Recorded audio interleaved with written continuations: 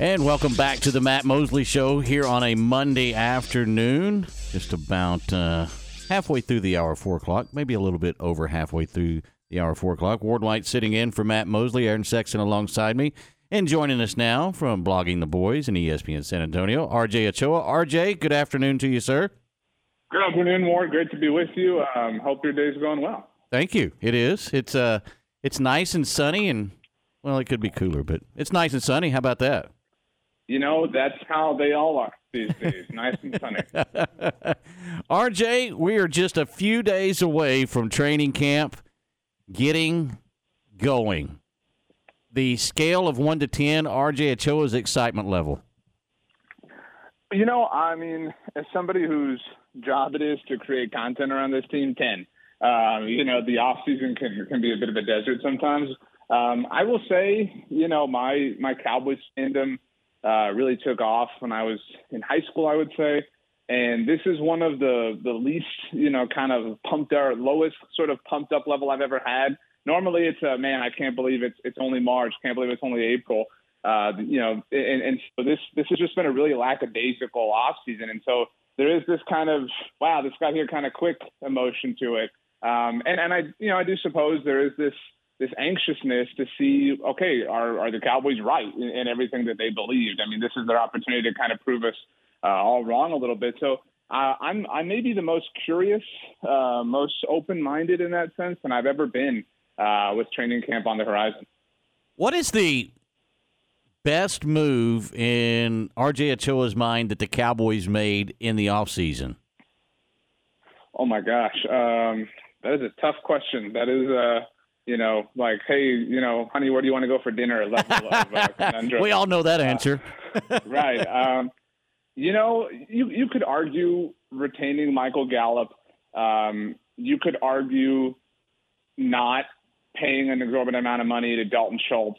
I think that you probably have to say it's finding a way to work things out with DeMarcus Lawrence and not letting him get away too, because, you know, people are understandably and admittedly a little bit down on the roster, and that's, you know, due to the loss of Randy Gregory in part. If they had lost DeMarcus Lawrence as well, and the draft maybe looks a little bit different if that's the case, but if that had happened, I mean, it's really difficult to kind of figure out how there would be any kind of excitement. I mean, obviously Micah Parsons is there, and there were rumors that they were going to move on entirely from him. So either getting out of their own way or finding a way to satisfy everybody is probably the thing that I would give them the most credit for.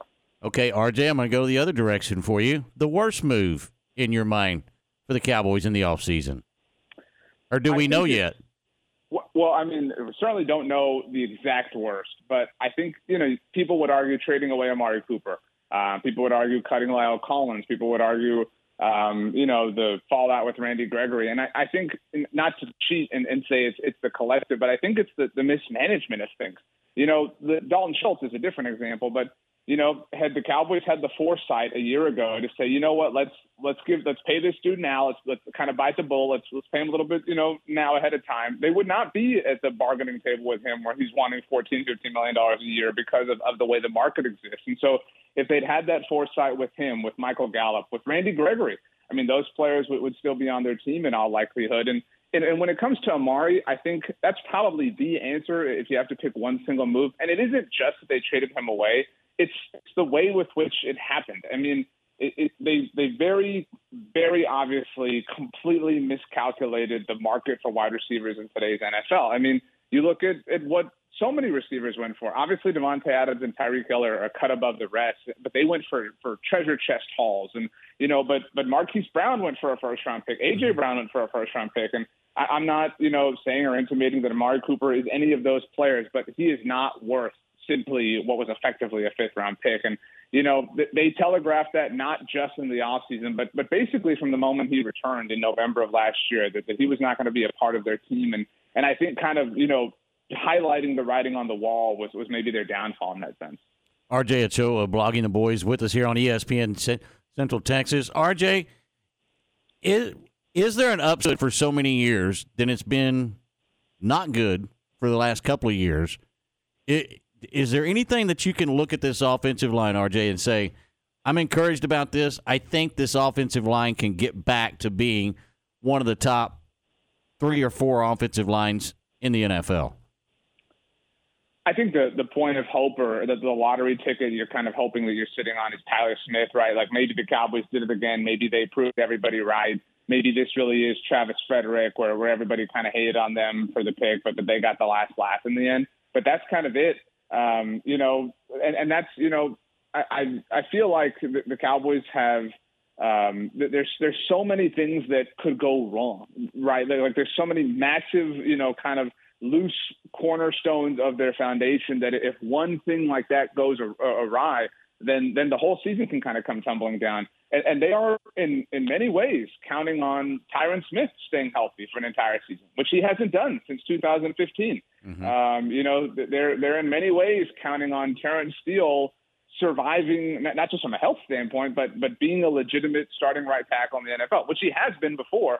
But they cut Lyle Collins to prove their point or whatever. And they're making a lot of these bets and they're kind of paying off credit cards with credit cards and hoping that they can just get to payday, get to the next paycheck and kind of go to the bank and square up. But, I mean, that would be the upside is that they found a diamond in the rough and that he's going to help stabilize things. And you could argue that for a lot of things. You could say, well, because you can find an example in NFL history to support any sort of hypothesis, but the overwhelming likelihood is that one of these cornerstones is going to fall apart somewhere and then they're going to have to overcompensate them. Right now, I don't know who their swing tackle is. I mean, again, Tyron Smith is very likely going to miss time, and I don't know. It's probably Josh Ball, who they took in the 4th round last year, and that's despite his character concerns.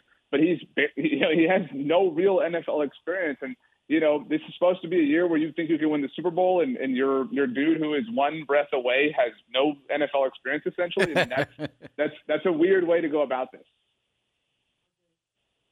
RJ, do you know how far along Michael Gallup is? And if it looks like he won't be ready for the start of the season, what does that mean for their receiver room? Because behind CeeDee Lamb, they basically have Brown and the rookie that they drafted. And is there a chance that they could sign some? And I feel dumb for even asking this, but is there a chance that they could sign someone like Julio Jones?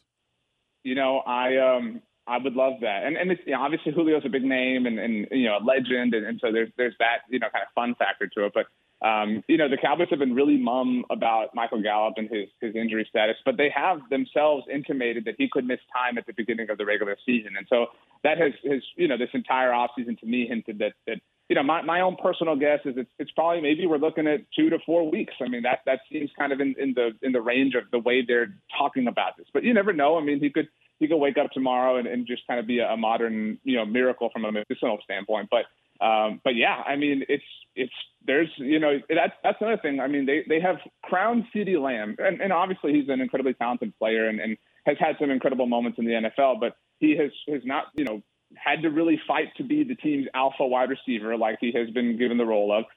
And without Michael Gallup, I mean, they're up a creek. I mean, and they have not, and it goes back to all of these positions. They have not hedged their bets anywhere. And NFL roster making and decision allows you to do that. There's no rule saying you can't have, a surplus of wide receivers, in the event that, one of them's not healthy. And that's just now, right? Like we're just sitting here in the mid-July saying, well, what are they going to do if Michael Gallup's out weeks 1 through 4 or whatever?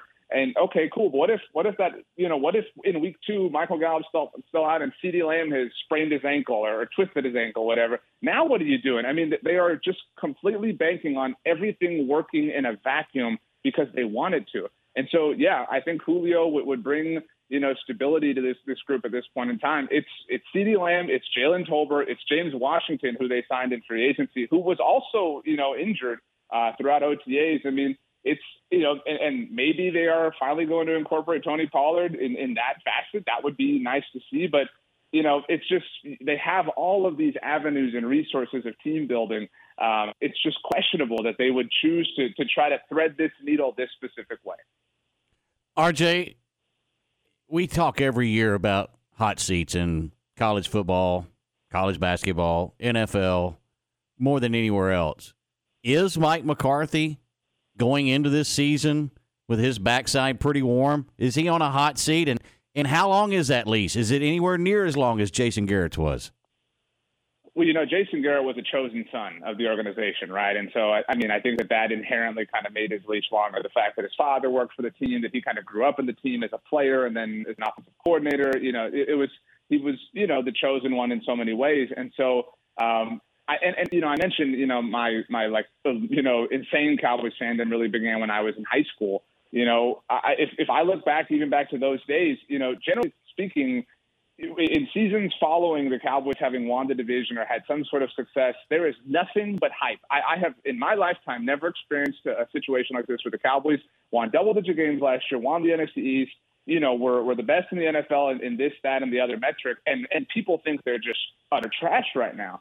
And it's difficult, right? It's difficult to argue against the things that we've been talking about for the last few minutes here and how they sort of deteriorated and gutted their own roster willfully, purposely, and consciously and in full and alleged sound mind. And so, I don't ever buy into the conspiracy theories of like, oh, they don't want to win. They just want to make money. Or, the most vogue conspiracy theory lately is they're just setting this up for Sean Payton, blah, blah, blah. I find those types of theories to be ridiculous and silly, but I'll tell you what, in my professional life and just personal life following the Cowboys, I have never had this much difficulty diffusing those sort of conspiracy theories because it's hard. It's hard not to believe that there isn't. These things are not necessarily illogical, but they're so void of logic that it's difficult to understand how they would feel like this is the best way to go about it. And so I really feel for Mike McCarthy. I truly do. It's not an easy thing to be the head coach of the Dallas Cowboys. And there's nothing he has ever done professionally that he has ever been given any credit for, because a long time ago, he lost a PR battle to Aaron Rodgers, who is insanely talented. And so in all likelihood, the Cowboys will flounder this year. I don't see any way he's fired before the season ends. And if they don't reach their ultimate goal, somebody has to pay for it. And his, he's not in the will. And so, he ultimately will be the one, I think. RJ Ochoa, blogging the boys in ESPN San Antonio with us here on this Monday afternoon. RJ, I certainly appreciate you hopping on. Spend a little bit of time with me this afternoon. Have a great week. Enjoy the kids. And we'll talk to you soon, man. Thanks a lot, guys. Stay cool. All right, there he goes. RJ Ochoa, blogging the boys. Stay cool. That's funny. There are a lot of people that are very knowledgeable about the Cowboys that you can get on to talk to, and a lot of people that I enjoy talking to about the Cowboys. And RJ is absolutely my favorite. Yeah, he's outstanding. Yep. He is outstanding. He keeps it real. He's not going to throw anything out there that is fanfare. He'll tell you like it is, how the Cowboys. And he's a huge fan, or he wouldn't be following the Cowboys like that. But he's also a realist.